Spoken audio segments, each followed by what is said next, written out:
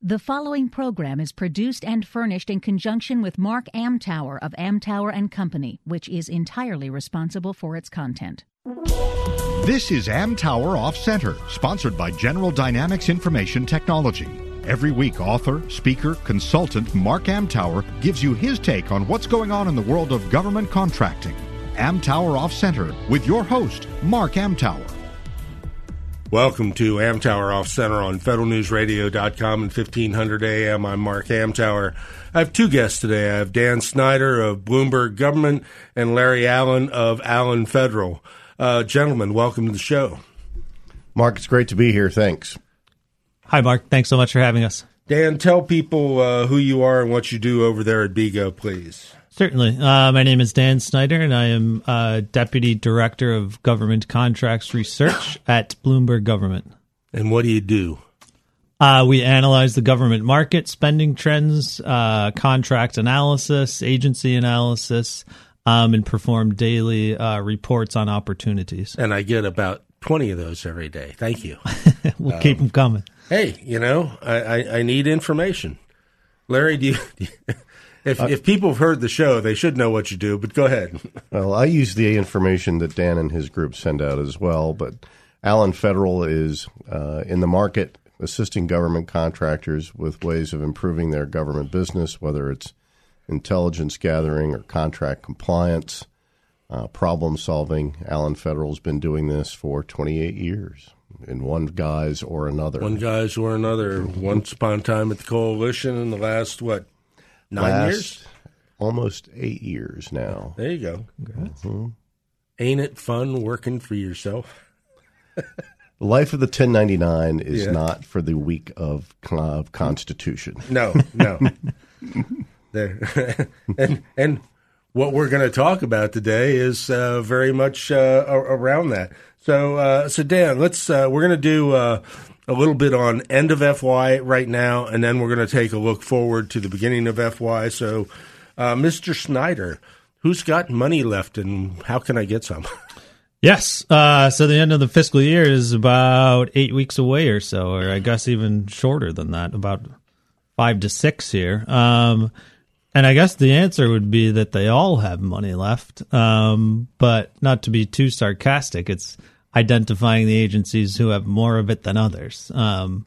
Larry and I performed a end-of-year spending spree to determine and analyze those agencies which have the most remaining, and it's really extraordinary to see which agencies spend more than others and which are a little bit more conservative. So if we look at the civilian agencies, it's really a vast difference across the board. An agency such as Department of Energy has spent nearly all of its budget, which I suppose wouldn't be overly surprising because they have obligations to put on contract right at the beginning of the year. Some other agencies such as Health and Human Services, the Veterans Affairs, Homeland Security, Transportation, and Department of Justice are amongst those who have a large majority still remaining. HHS has about $10.3 billion of its about $26 billion that they put on contract each year. VA still has about $6.7 billion of their money remaining to put on contract by the end of the year. And Department of Transportation has more than half, or $10.7 billion of their dollars still remaining. So while they all have money, some agencies are certainly more attractive to do business with and target towards the end of the year. Is that because the money isn't generally queued in a particular direction already? I think that, and this year was a bit peculiar in terms of the budgets being allocated. So I don't know if there's any degree of certainty, but there's theories that because they didn't know that the budgets were passed, they were somewhat more conservative this year.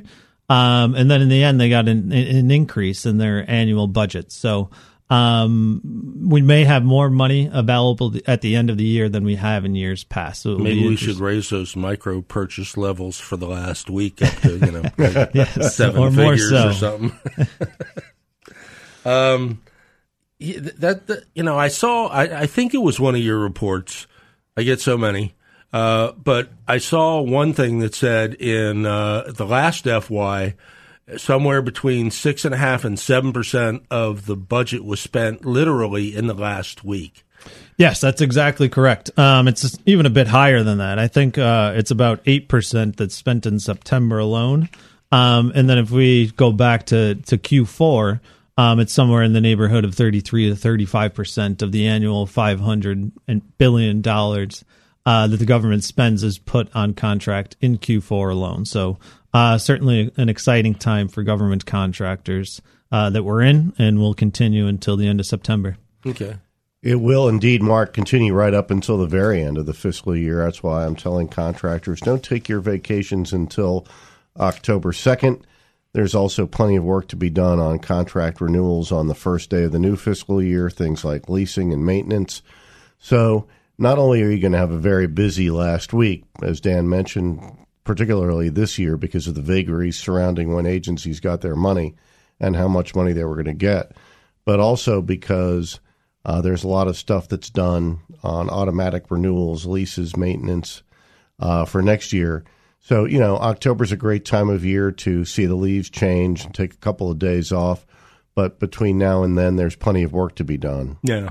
Your admonishment not to take time off until the 2nd is well-founded.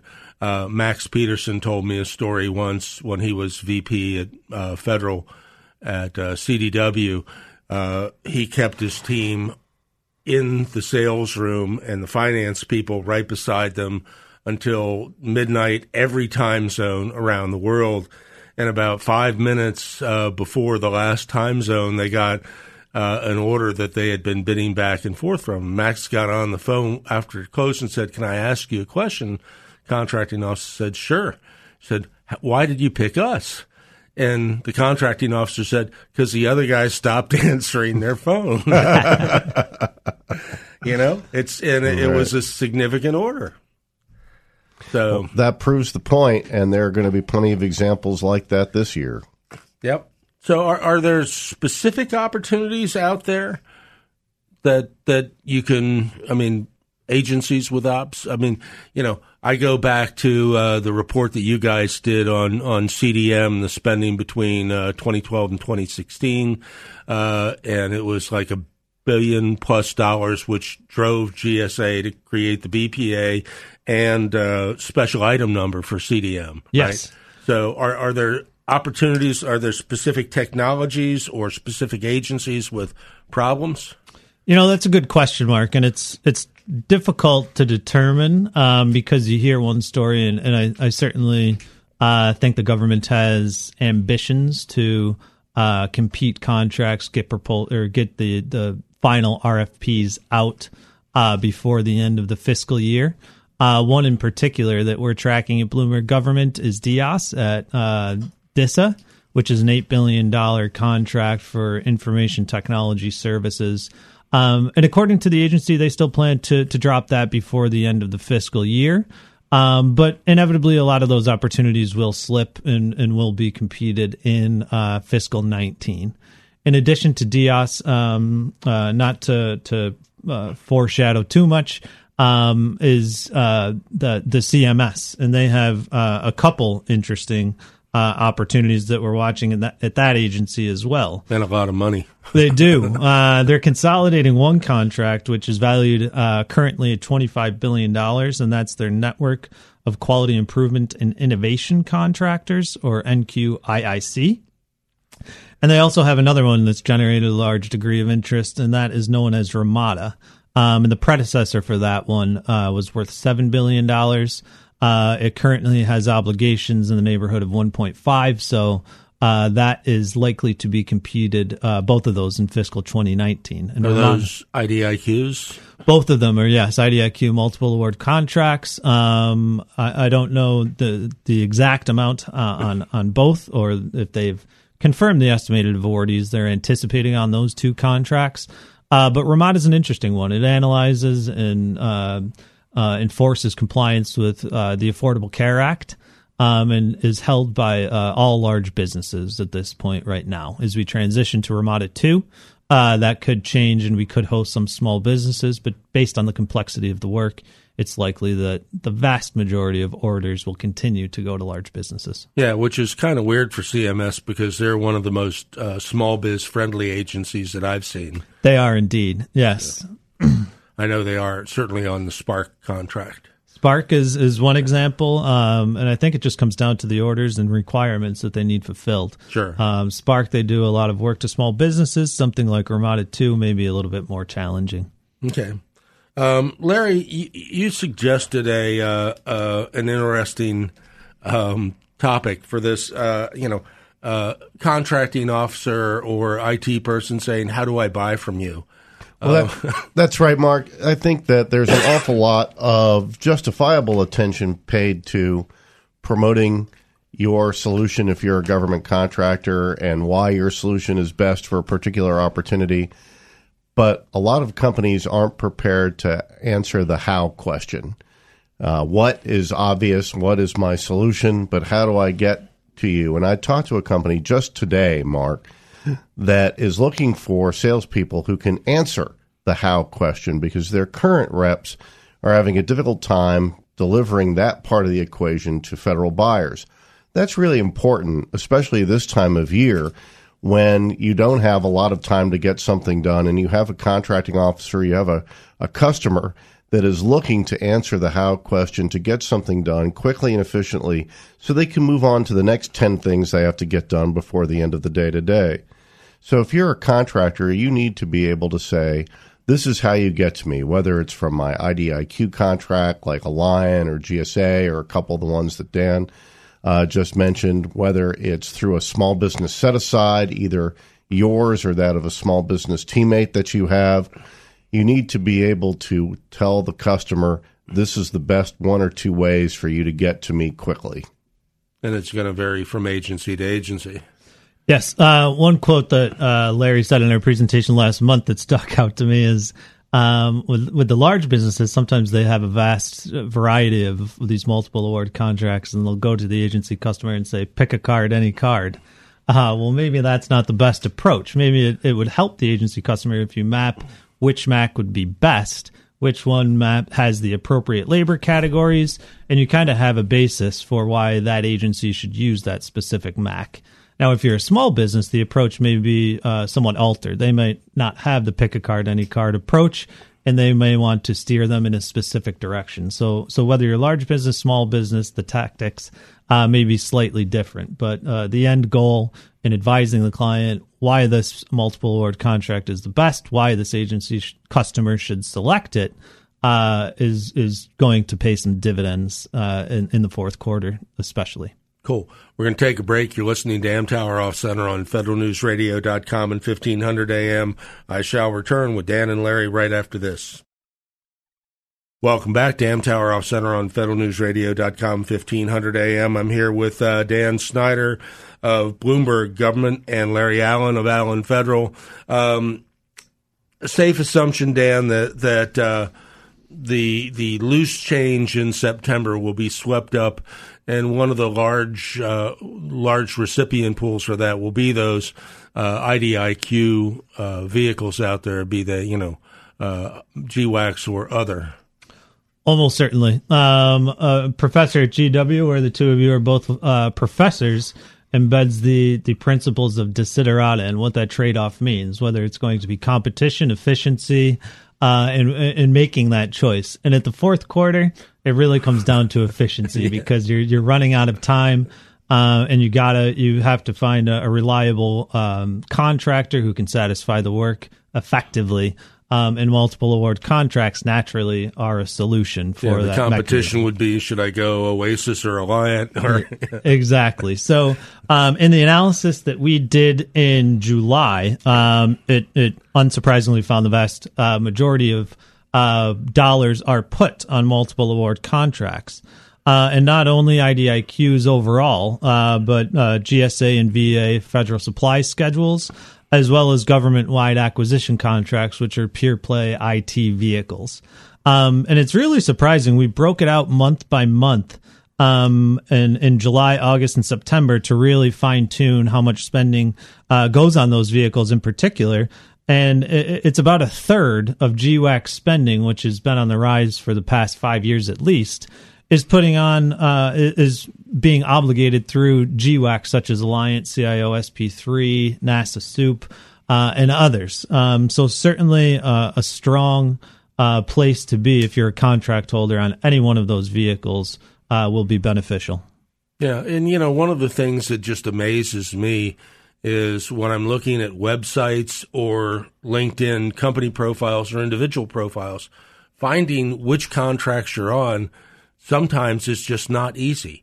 And I'm going, what the heck are you thinking? If you own one of these bad boys, I'd be up there, the top of the Tower Club building with a flag waving it, That's an interesting point, Mark. And point of fact, in my experience, just because a company has a IDIQ contract doesn't mean that everybody in that company knows they have that IDIQ contract. It kind of depends. Some companies have centralized management offices, and some are aligned to specific business lines, and they may not even know that they have a presence somewhere, which leads to all kinds of interesting questions, not the least of which is compliance, but that's a topic for another show. Yeah, we'll do that another time. We'll even bring Dan back for that one. But, you brought up a point between takes, Larry, about personnel migration, not necessarily a voluntary migration at HHS. So delve into that for a moment, please. Sure. Well, so what I'm referring to, Mark, is the chief information officer for HHS was essentially relieved of her duties and reassigned to another project just this week. And the acting CIO is now the chief technical officer. So my question is that how much does a move like that impact major IT spending at HHS or any other agency that has those types of personnel moves this time of year? You've got somebody who's really been in the driver's seat. We know that for the last couple of years, CIOs have played an increasing role in acquisition, right along with the acquisition workforce. They have priorities. And if there's a move that's made like this, particularly this time of year, you've got to wonder, was there a problem with prioritization? Was there a problem with specialization? What was the issue? So I think that when you're going out and doing your sales calls, and that's something that's obviously outside of a contractor's control, but you've got to be cognizant of the environment that you're doing business in. Suddenly, if you've got a good relationship with the CTO, that's now worth a heck of a lot more than it was last week. Conversely, if you thought that the CIO had blessed your project, that may or may not be worth so much right now. So I think intuitively that's got to be disruptive. But my question for Dan is, have you all ever done anything to show what type of disruption occurs at a strategic level anyway when you have senior level personnel shifts? Yes, Larry. So the CIO you're referring to, Beth Kaloran, has been in her post since 2014. Certainly, information technology acquisitions at HHS are a huge undertaking. So, while we haven't performed any specific analysis about what the level of disruption and what may be wiped off the table and what projects may be prioritized or shuffled, I would hazard to guess that when you get your CIO ratings and your projects in your green, yellow, and red, it can't push a lot of those initiatives to the green unless there's someone in place who's really ready to take it and run with it, and has some experience in the technical aspects and what it takes to keep those alive. So certainly any transition is going to make the success of those endeavors more difficult. Now, Kaloran still is with the agency, so she may be able to advise them and provide a more broad guidance depending on the importance of the project. But I would imagine it comes at a very odd time with only weeks left in the fiscal year to uproot someone of her stature. Right, and that's just kind of an example of the type of things that can happen. I don't want to pick on HHS, but there are a number of agencies where similar types of personnel moves, I think, intuitively could disrupt your year-end business. So I'm not sure what contractors can do about that. But again, it pays to know your environment. And if you've got one champion inside the agency, that suggests that maybe you ought to have at least two. Yeah, and we get back to the latest buzz phrase in the business world is account-based marketing, and the government market, that's agency-based marketing. Why people consider this new puzzles me. We've been doing it for ages, but to your point, leveraging tools like LinkedIn, you can find a lot of people in those agencies. There's 2 million feds on LinkedIn, so. And at least 15% of those have IT-related job titles, and another 40% are program or project managers. So the warm bodies are there, folks. It's up to you to find them and develop those multiple levels of relationships. But the transition there makes a good segue into how would that impact 19 for HHS. But let's talk about prepping for 2019 overall. And Larry, we have this conversation every damn year. And gee, are we going to have a CR, or is it actually going to go to shutdown this time? Well, I think there's a lot of talk. People like to talk this time of year, Mark, about the specter of a shutdown. And with this president in the White House, you can't really say with 100% assurance that that's not going to happen. All we could say right now is that it appears less likely to some degree than it has in other years. At the same time, we've had the Senate that has stayed in session for a good bit of August, making some significant progress on FY19 spending bills, to the point where the chairman of the Senate Appropriations Committee came out earlier this week saying, we think we can actually get a package of bills together that would cover up to 70% of discretionary spending to the House and maybe get it passed. Now, of course, the question that the reporters actually absolutely asked was the president going to sign it? Nobody knows that. I suspect the president doesn't know that answer either until it lands on his desk. But you could actually end up with some spending bills passed this year. However, I'm going to take the role of the hard-bitten cynic and say that most, if not all, of the government's going to start FY19 under a continuing resolution. Okay. Yes, and it doesn't seem like contractors necessarily should be advised to prepare. I think they, at this point, realize that it's a status quo, and once we hit October 1st, we continue with operations with the understanding it will be under a continuing resolution. Right. I think the real question is, how long will you operate under a continuing resolution, and how much of the government will be covered by that? And if you're taking an optimistic view, then you would say, well, maybe not by October 1st, but certainly by Thanksgiving.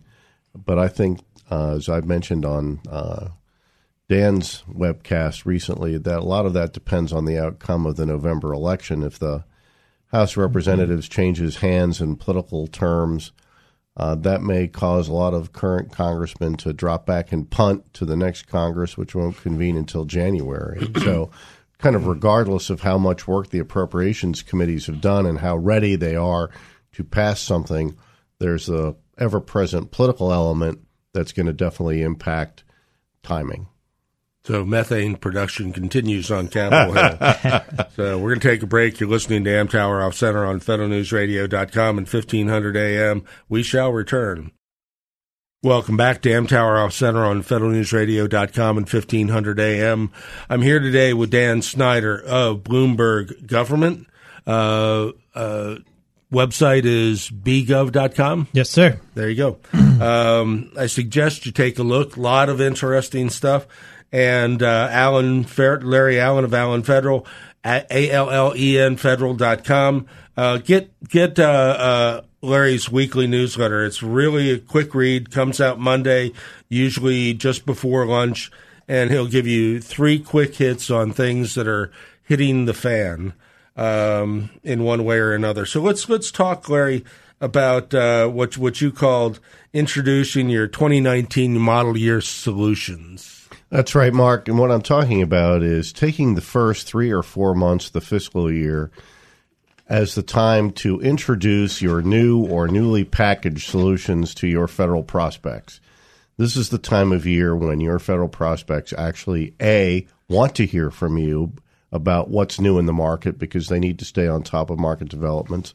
But B, importantly, Mark, the first 3 or 4 months of the year is when they have the time to listen to you. This is the time when you can have those types of strategic discussions that many contractors like to have about this is the solution that you can get. These are the benefits. This is the immediate return on investment that's available to you, the technological advantages, whatever it is that you've got. Just like car makers roll out their 2019 model year over the summer of 2018, Mark, so too should government contractors use the first 3 or 4 months of the fiscal year to roll out their model years. Trying to have that conversation in July or August with any government buyer or customer is going to be a fruitless endeavor. They're going to be busy. They're not going to have time. And frankly, some of them might be a little bit ticked off that you're trying to have that long conversation with them when most experienced companies know that the time to really have that discussion is in November or December. So I think that if you haven't prepared your message for next year, you start thinking about that now so that you're ready to have those conversations at the events, at the one-on-ones that are going to have time to take place and take place richly in our calendar in October and November, and particularly the individual calls you can do in November and December. Yes, I couldn't agree with you more, Larry. The only additional thing that I would add to that is, in so doing, also at least have some background knowledge about what that agency customer is trying to dive into. So maybe don't just attack them with your offerings, but use an approach that says these are the new offerings that I have, and they can help you do and achieve X, Y, Z. By a certain way. One initiative that we're tracking at Bloomberg Government, my colleague Chris Corneli recently analyzed this idea of security operations centers as a service. And he likens this principle or theory to the next wave of infrastructure as a service, or the idea of software as a service. And security operations centers, or SOCs, will be housed by a government agency, but it's the principle that the agencies are I don't want to say failing, but struggling to house and maintain cybersecurity professionals. So the security operations centers are the ideas that it will be housed by a specific agency, which hasn't been announced yet. It seems as though Department of Homeland Security, with their continuous diagnosis centers, would be a good place or home for these security operations centers. And then they could rely on the support of contractors when that surge support is needed to provide the necessary or requisite cybersecurity professionals, services, and support throughout the fiscal year. So these new centers are looking to be established midway through fiscal 19 and could offer a boon to contractors providing cybersecurity services. Yeah. So to kind of backtrack a little bit here, during the break we were talking about a bunch of other emerging technologies. Do you see some of these things migrating into the everything as a service platform, things like AI and machine learning? And to the extent possible, the difficult part is defining what each agency wants by emerging technologies, and that's a question we get frequently from our clients. And our response is there's some that are obvious, such as cloud cybersecurity, machine learning, but there's others that are not right in front of your face. So we like to do some analysis agency by agency to see what DARPA means by emerging technologies, what Homeland Security means by emerging technologies, and by looking through some statements of work, you can get a sense of exactly what that agency on a larger scale is seeking to accomplish. Now, they do have a bit of discretion because emerging technologies isn't what they want right now; it's what they could want in the future. So, trying to define exactly what that will be is a difficult endeavor, but certainly paying attention to what they've released thus far, seeing what your contract can offer is a worthwhile task. I think that's a great point, Mark, and it is very close, practically sibling to the point that I like to make, which is that as a government contractor, you have to really understand what innovation means in the federal context, because it's not the same thing as the commercial market definition of innovation.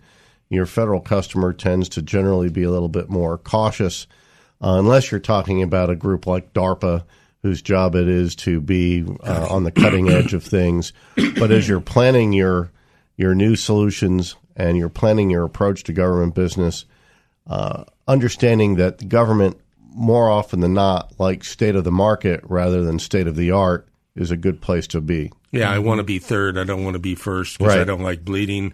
And it, where has this been done before? If the answer is nowhere, well, you're going to have a steep hill. Yeah. And if you have these technologies that are starting to make sense for the agencies, the vendors are going to understand this, and then their job is to figure out which vehicles should they try to get them on. And I want to backtrack because, if it's a product, SOUP and CIOCS and 70 seem like the logical places to start. I think that's exactly right. Those are the three preferred vehicles for desktops and laptops, Mark. And we've talked previously here about category management and why that's the case. But even for things that aren't desktops or laptops or off-the-shelf software, the three contracts you just mentioned, SOUP at NASA, the GSA 70, and NIH's CIO SP contract, those are three of the larger contracts, particularly for IT products. And those are the ones, every agency has their favorite, but among those three, you're going to find an agency favorite almost every time out of the box. Yeah. That's exactly correct. We like to refer to those as Big Macs, and going back to the point that as opposed to Mini Macs, which are, below the $250 million or mid-size Macs around $500 million, the Big Macs will always dominate, as we emphasized in the first part of the show here. But when we're talking about your approach in fiscal 2019, it kind of gives you a chance to step back, take a deep breath, and say, what did I miss out on? And certainly worthwhile to take a look and say, which gaps do I have in reaching a government customer? And is there an on-ramp available where I can get on that Mac? Is there somewhere or some competition, whether it be a Mini Mac, a Big Mac that has revolving on-ramps such as the schedules?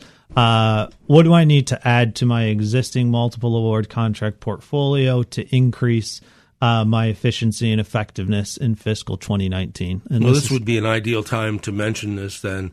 You guys have a webinar coming up on the top 20 emerging vehicles for 2019 beyond. Correct. Yes.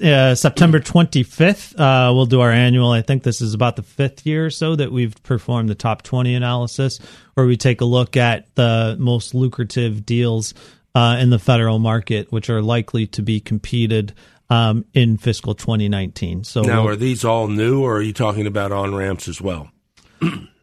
Good question. They are all new in the past, and if it does occur in the future, if there's some compelling argument to include one in an on-ramp, we have done some in the past. The only case has been GSA's Oasis, just given the significance and importance of that contract.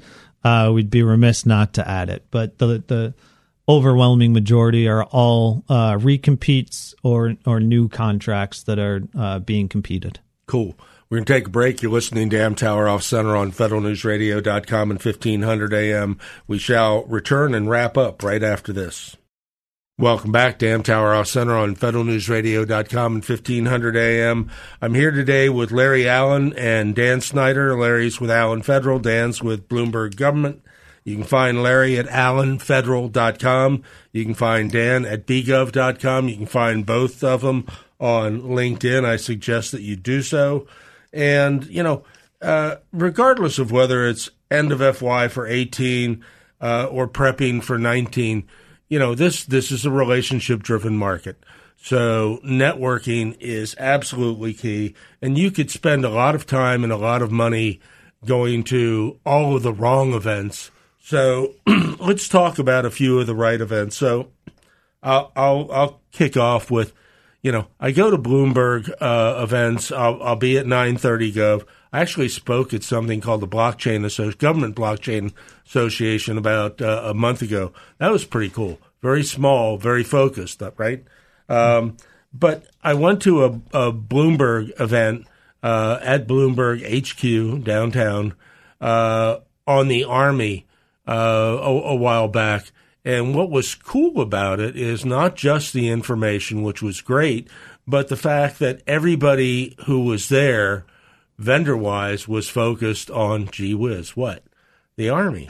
So if you have an interest in these things, finding the right venues is key. So you've got a couple other events coming up. Dan, what are they? Yes, so the DoD briefings that you're referring to, we do one for each bureau. We previously held the Navy one in September. On September 18th, we will host an Air Force budget priorities briefing at the Westin Washington National Harbor. And our senior defense analyst, Rob Levinson, who's an Air Force alum, will be examining where the money is going in airspace and cyberspace capabilities. Directly following that, in October, we're also hosting the same Army one, which is complimentary to AUSA, held at the Convention Center. That's right. It was like 7 o'clock in the morning, so everybody could be there. Exactly. Yeah, so we get you out the door and on your way to AUSA before things kick off there with a full stomach and a breakfast, and that's the Army Market Budgets and Opportunities Briefing, and that's held at our headquarters on 1101 K Street. Cool. And Larry, oddly enough, I don't see you at some of the events that I go to, and you don't see me at a lot of the events that you go to. So what's your criteria for selecting events to attend? Well, Mark, what I'm looking for is a smaller group of people where you can actually do some good networking, but it has to have information as part of it, rather than just getting a bunch of people together for drinks after work, which has some value to it. But I think you have a bigger draw and potentially a more valuable event if you're giving out some sort of information, whether it's a government speaker or an organization like Dan's that has very good intelligence on what's going on in specific market segments. Having good content is going to be key to driving a good event. I'm also, as I said, a big believer in smaller events, ones that are maybe anywhere from 50 to 300 people. I think there's a good opportunity to talk with speakers from government agencies, government attendees at those events, as well as to network with your fellow contractors. If you're going to an event that has over 1,000 people, you're probably not going to be able to see all the people that you want to see unless you're one of the very large platinum-type sponsors. But the larger point that I want to make, Mark, is that October and November are really a big time in government for events. And as you pointed out at the top of this segment, the government market is very relationship-driven. And I've said it before, and it's still true, that the most successful companies in this market are the ones that understand both the process and the relationship side of this. And it takes both if you're going to really be able to have sustainable government business and to grow that business over time. October and November are arguably some of the best times to build those relationships, particularly with government speakers. You have the ACT-IAC event that's coming up this year in Philadelphia, which is a good one. You have many of the industry associations, particularly my old association, the Coalition for Government Procurement, having its fall conference. But other associations have their conferences. If you're not attending these conferences in October and November, you're missing out on relationship development, and relationship development that your competitors, I can assure you, are taking full advantage of. More than one person I know regularly splits their time between events because they overlap. You spend one day at one event in Philadelphia, and the next one is in Crystal City the next day, and you have to drive down for that, so you can catch that as well. And it really is that tight. And it all ends, at least in the big rush, around Thanksgiving. Now, there are obviously events throughout the year which are worthwhile, and you should go to those as long as they're focused and well constructed. But particularly October and November, this is the time when the feds come out most frequently and in larger numbers, and you should be there too. Yeah. So there's a lot of agency-specific events that get zero publicity on purpose because they're invite only. I live about 20 minutes from Fort Meade, and I was invited to speak at a CEO luncheon for execs that do nothing but Fort Meade, or virtually nothing but Fort Meade. And I was very fortunate to get that because, they usually don't have guest speakers. What they do is have lunch, and everybody shares what's coming down the pike. So it's a very open discussion, totally, NDA kind of stuff, and it stays in that room. But I'll tell you what, it was very cool. Number one, to be invited to speak, but number two, to hear how open this was. But here was the cool thing: this was 3 weeks before CSRA bought Praxis that I spoke there, and nobody had a clue.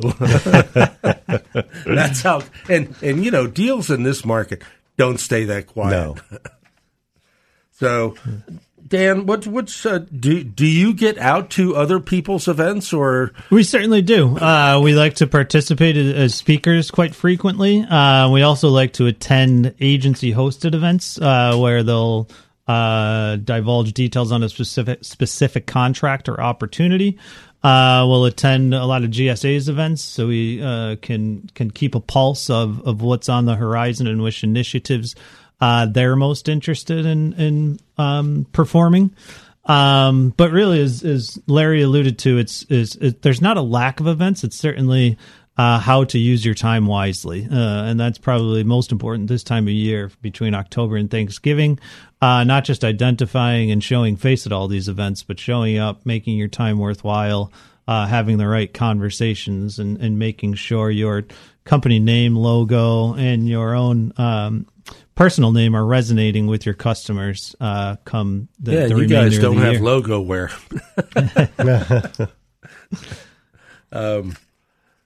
You don't either, Larry. No. Okay. Of course, you and I are one-man shops. My logo wears, I'm the guy in all black. Easy to spot. Give me your final thoughts for prepping for end of FY, or any other final thoughts you might have right now. Dan, give us a start here. Sure. So I'll touch on two. And one of the opportunities you mentioned on ramps that we're tracking and we're most excited about is GSA's Oasis. There's been rumors that an on-ramp for Pool 1, which is the most lucrative of the 7, could occur in fiscal 2019.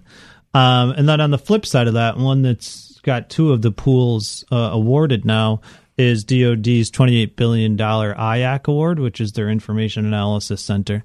And they upped the ante on that one from consolidating 3 contracts worth a total of about $10 to $12 billion and upped it to $28 billion. So that would indicate to us a large capacity to take place in the coming year. So it'll be interesting to see the orders that flow out of that one. And the last one is DHS Eagle 3, which the past couple fiscal years have had much speculation whether it will be consolidated to existing GUX and host the flow of those orders on an existing contract such as GSA's Alliance Schedule IT-70 CIO SP3, or if they'll recompete in Eagle 3. Tough to tell with certainty. Our guess is there will be an Eagle 3, but ultimately a decision will have to be made in fiscal 2019. I know the first iteration was pretty popular. It certainly was and still is. It's a great vehicle. I think DHS has done a good job of reporting their dollars, bringing in a plethora of contractors. So for that reasons and more, we do think there will be an Eagle 3. We'll see for sure in the coming fiscal year. I went to the Eagle 1 kickoff. They hosted an event at the Inner Harbor in Baltimore, and they needed 2 hotels. So I knew there was a lot of vendors. So, Larry, final thoughts, please. I had a couple of final thoughts, Mark. First is that as you're getting ready to do your year-end business, you need to focus on the real and not the wished for, which is kind of a way of saying that don't get distracted. You need to focus on what's actually actionable and workable in your pipeline. There are going to be things in your pipeline that are kind of the equivalent of Hail Marys, and those would be nice to have. But if you're spending a lot of time on those, you're going to miss the things that you've got to have or you should have. So my first piece of advice is stay focused and don't get distracted by things that you haven't heard anything about up till this point, because those are going to be your longer shot opportunities. The second thing that we haven't talked about that I wanted to touch on, Mark, and that is when you're doing your preparation for FY19 and putting your events together and your marketing plan, it's also a good time to go through your list of teammates. What have your teammates done for you lately? The fact is that whether you're a large business or a small business, you are most effective in the government market if you have good teammates that can help you, whether they're subcontractors that have specialized skills or a specialized relationship, or whether it's a teammate that augments the services that you're already providing. You have to do business with teammates in this federal market, but you want to make sure that your teammates are the right ones for you, that it's actually something where everybody's getting something out of the teaming agreement that you have, and they're just not paying you lip service to saying, yeah, we'll sell for you, and then the phone never rings, you never get any emails. You've got to match and manage your teaming agreements and teaming arrangements with other companies that are going to actually do something for you and bring you business just as you need to bring them business to be a good teammate. There you go. Gentlemen, thank you for coming in. Dan Snyder of Bloomberg Government, Larry Allen of Allen Federal. As much as I like it, this is not my day job. I do advise companies on all aspects of marketing to the government as you prepare for 2019. If you want an outside view of your go-to-market strategy, give me a shout. Drop me a line at mark@federaldirect.net. And thank you very much for listening to Amtower Off Center. You've been listening to Amtower Off Center, sponsored by General Dynamics Information Technology. If you missed any part of this program, you can hear the entire show or any of our weekly programs anytime at federalnewsradio.com. Amtower Off Center, only on Federal News Radio 1500 AM and federalnewsradio.com.